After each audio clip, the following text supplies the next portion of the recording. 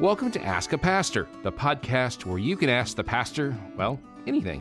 In this episode, Pastor Chip Stevens is joined by one of the ministry team at First Baptist Jackson to answer your question. Now, let's join Chip and his guest in the studio. Hey, we want to welcome you to the third episode of Ask a Pastor. We appreciate so much you submitting questions for us to be able to help answer for you. And I hope that this has been helpful for you so far. I know it's been good for us to kind of think through some of the things that you've been asking. You've had great questions, and I really want to encourage you to continue to submit questions to us. Today, our special guest is Steve Smith. Steve is our college and young singles pastor here at First Baptist Jackson. Steve's been doing this for several years, and so the question that's been submitted that we want to address today just felt like it would be perfect for Stephen to answer. So Stephen, thank you for joining us today. Great to be here. So here's the question. Begins with saying, love the first episode of Ask a Pastor, so thank you very much, whoever submitted this. It really opened my eyes to something in my life I need to work on.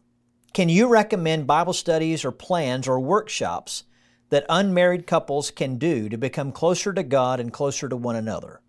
We have begun our second year of reading the Bible together, and we both have said we're getting more out of it this second time. I just want to find plans we can work on together. So what would you say, Stephen, to a person, I guess this is a single guy and girl who are wanting to grow in their relationship with the Lord and wondering what you would suggest for them to do as a couple? Sure. And I would say congratulations to a couple that wants to do something like that. That's questions together, we want. For sure, exactly. And, you know, there's so many different routes that I would say a couple can go. And of all the years I've done this and of all the couples I've talked to, everybody's kind of got a different strategy on how they do things. But for a couple, obviously, to grow together is important. And I think a lot of that happens naturally if they are first growing individually like they need to. And that's the first thing that I would say, you know, a couple can't depend on each other for spiritual growth. And even when they're married, there's still got to be a community that kind of is functioning to help them in the growth process. Yeah. So regardless of how long this couple or any couple has been dating or together, and once they get engaged, obviously you can kind of turn up the intensity level of doing Bible study together. Right. But initially I'd say make sure that your individual growth is happening first. And, you know, the things, not to be a commercial for First Baptist Jackson, but I'm saying the things we're doing now, you know, whether it's D groups or community groups, are hugely important for a couple to grow spiritually, individually first, so they can be a better couple together, you know. So I would say make sure that those two things are happening on either side first. And then after that, you know, I think that there are things that a couple can do together, but you still have to be careful with that. I think if you're not married, you know, there's those levels of intimacy, you know, spiritual intimacy and emotional intimacy and physical intimacy that kind of all work together in many ways. And you have to be guarded, just period, especially, you know, when you're in a romantic relationship. I would say that if a couple individually is doing Bible study on their own that is meaningful and deep and progressive, then the natural byproduct of that is they're going to have good things to talk about when it comes to what God is doing in their lives. Yeah. As far as a couple spending time together to talk about the Bible or being in a Bible study, you know, a lot of times I recommend that really the things they do together are more kind of relationship helps based on the Word of God. Like if, you know, say, you know, a book that's maybe like a 30-day devotional guide or a 90-day devotional guide that they're doing individually, but yet it does give them something to talk about. Yeah. When it comes to communication or even setting up physical boundaries that honor God, you know, all those things can so be accomplished on their own, but naturally be talked about together. Let's kind of unpack a little bit of what you said, because you gave some great wisdom there. And I think one of the difficult things about answering this question is with this couple in particular, not knowing how far they are in their relationship. Are they an engaged couple? Are they just dating? And so what I hear you saying is particularly if a couple is in the dating stage, maybe be careful about doing a Bible study together, because that can be just such an intimate thing. Praying together can be a very intimate thing. For sure. And it probably wise to be doing a Bible study on your own or with people of your own gender.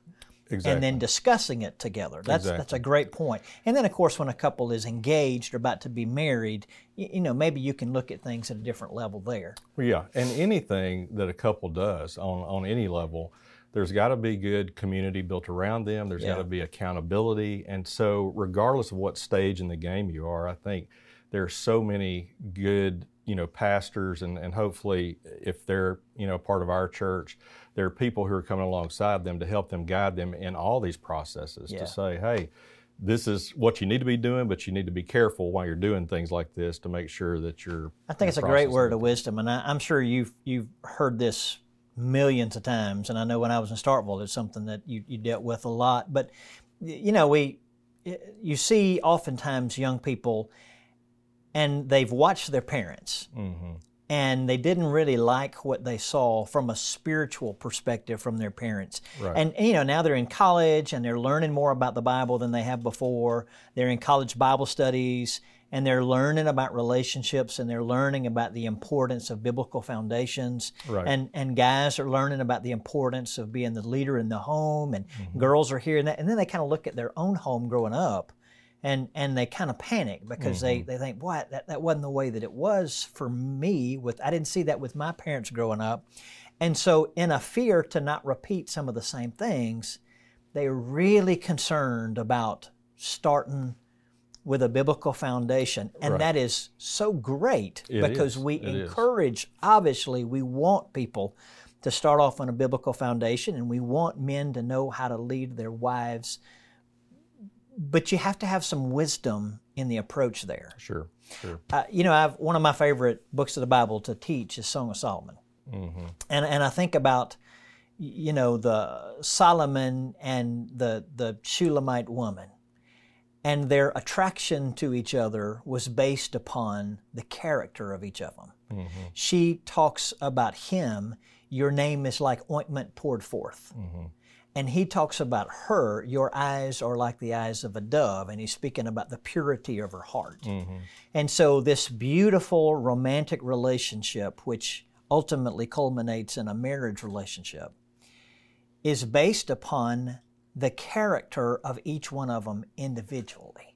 Right. And so when I would teach this to college students, I would always say the very best thing you can do for your marriage in the future is for you to grow in your relationship with Christ. Yes. And instead of looking for Mr. Right or Mrs. Right, you work on being Mr. Right. Right. Or on Mrs. Right. That's kind of what you're saying. Yeah, exactly. Yeah. And I think there's an expectation that both a guy and a girl need to have for each other, of just making sure that the other one is taking initiative to be spiritually independent like they need to be, because there's so many things that anybody has got to be able to do on their own to be able to bring into a relationship to make it as healthy as they can. So it's important, but you got to have the right kind of boundaries. So kind of to summarize, for a person, and again, we don't know the exact situation of the person who asked this question, so please forgive us if we're off base. Right. But for the general population that's listening, which is going to be all different layers of relationships. Right. So for the person who is in a new relationship or a person who is a couple who are dating, what you would say, and I would agree, so what we're saying together is the best Bible study is for the guy to be doing Bible study with other guys and the girl to be doing Bible studies with other girls. Exactly. And then them talking together when they go out to eat or they spend time together about what they're learning. Right, exactly, exactly. And you think about it, the boundaries, to me, especially in early dating, the boundaries with the opposite sex need to be no more, it doesn't need to be any different than you with a friend of the same gender. You need to consider that person your friend. How would you interact? I mean, how intimate are we talking about here as far as what you share and just the closeness that you expect to be achieved by spiritual conversations? Yeah, absolutely. And then kind of use that as a gauge just to say, hey, until I get engaged to this person, I've got to see them as a sister in Christ or a brother in Christ and operate with my expectations for emotions and everything else with the same expectation. when I did premarital counseling before, and here at First Jackson, I don't really do that anymore because we have Summit Counseling, and they do such a great job at that. Right. But when I was doing it before, one of the things that I would always do with the couple that was engaged is take a blank sheet of paper and draw a triangle on it. Mm-hmm. And I'd put God's name at the top of the triangle, the guy's name in one corner and the girl's name in the other corner. Mm-hmm. And I would say, this is the secret sauce of marriage, Mm-hmm. As the guy grows in his relationship to God, and as the girl grows in her relationship to God, you automatically grow closer together. Exactly. And so that's really kind of what you're saying. Mm-hmm. Is you're saying in a dating relationship, your primary focus is for each individual in the couple to be growing in his or her own relationship with God, and then you talk about what God's been teaching you. Right. All right, now let's take it another step. Mm-hmm. Now let's assume that this unmarried couple is engaged. Mm-hmm. And so there is a commitment there for marriage. So this has moved beyond just dating and, advancing now towards the marriage relationship. And so maybe you have a couple who really wants to start that biblical foundation. What would be some things you would suggest for them? Well, I'd say for an engaged couple, that's the opportunity really for the guy first to become the spiritual leader that he needs to be. Yeah. And whatever he needs, not that the girl doesn't have any responsibility, but yet it really is time for the guy to step up to the plate Absolutely. and decide, okay, I'm about to have an official family here, and how am I going to lead that family? And what kind of expectations am I going to have to lead my wife and to challenge her? And so it really is a unique opportunity after engagement for the guy, I think, to really become a lot more intentional in what they do together. But also to be able to control the situation, even then with romance and emotions and things, just to say, these are the boundaries we're going to have, but yet we're going to keep walking down this path toward a picture of what our family is going to look like. And that's studying the Bible together, having those conversations, spending time in prayer together, and obviously using common sense, accountability as well, but yet he really does have the opportunity to draw that picture of what he wants his family to look like. Yeah. And have an expectation that can be set from then on. That's a great point. What would be some resources that you might suggest to a couple? Well, I always go back to, James Dobson has been around forever, but Focus on the Family has such great materials for couples of all stages. And there's several that if you go to their website and just kind of type in, Bible studies for couples, you can find a million things. Focus on the Family is a great resource. And Lifeway has great resources as well. And those two, big publishing arms really are pouring out such good material when it comes to things for couples. Because there's one devotional book, that you can get with Focus on the Family, and I can't remember the exact name of it, but it's a like 60-day devotional guide. Right. And it really walks through 60 different aspects of what couples need to be having conversation about. And so, it's like a couple, yes, needs to grow in their faith, but besides growing in their faith individually, they still need to be having conversations about their relationship and how to deal with conflict and how they're going to manage their resources and things that just need to be discussed when it comes to expectations that never are. Yeah. Obviously, all those things need to be rooted in the truth of what God says in His Word, but just because you're not doing Bible study together all the time does not mean you don't need to be communicating.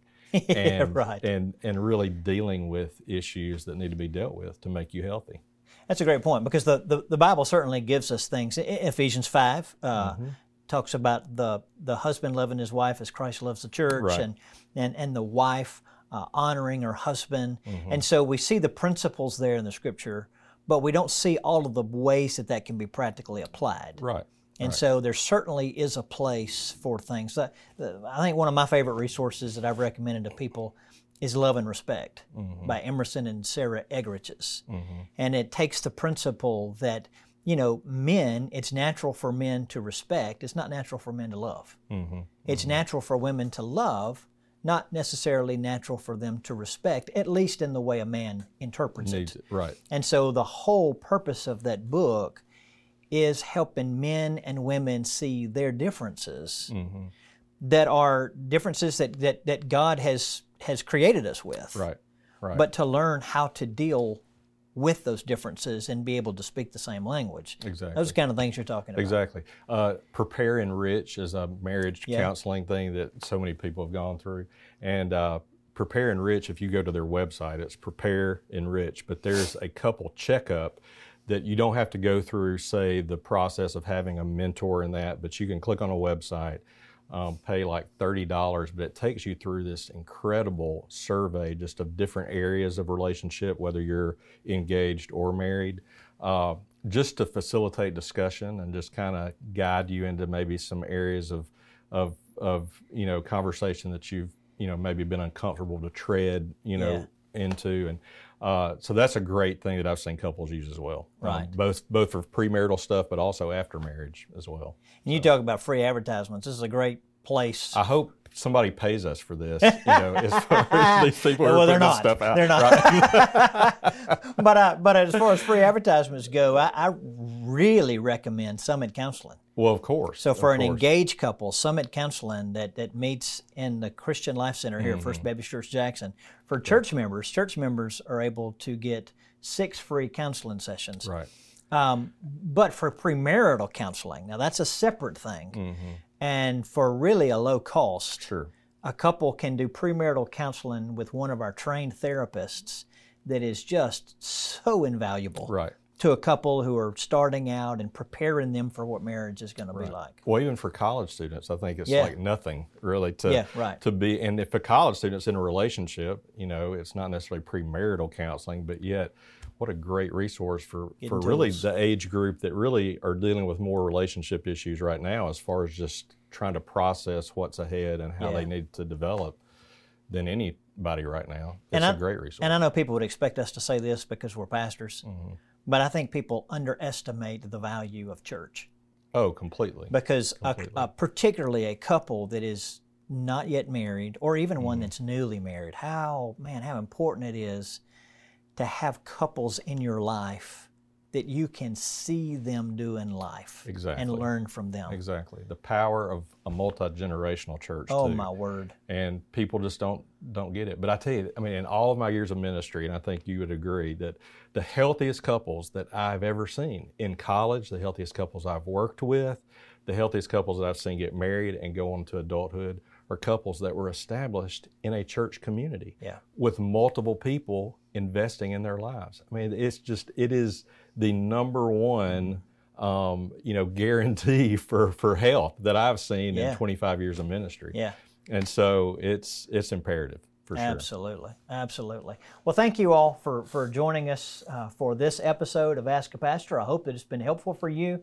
Thank you, Stephen, for joining me today. Thank you. I hope that you'll continue to submit us questions. We love being able to hear what's on your heart and being able to help you with biblical answers very best we can. So thank you again for joining us today. Do you have a question to ask a pastor? You can send it to us by visiting firstbaptistjackson.org/APP or message us on social media. You can find us at FBJacksonMS on Twitter, Facebook, or Instagram. Make sure to subscribe to this podcast and share it. Thanks again for joining us for Ask a Pastor.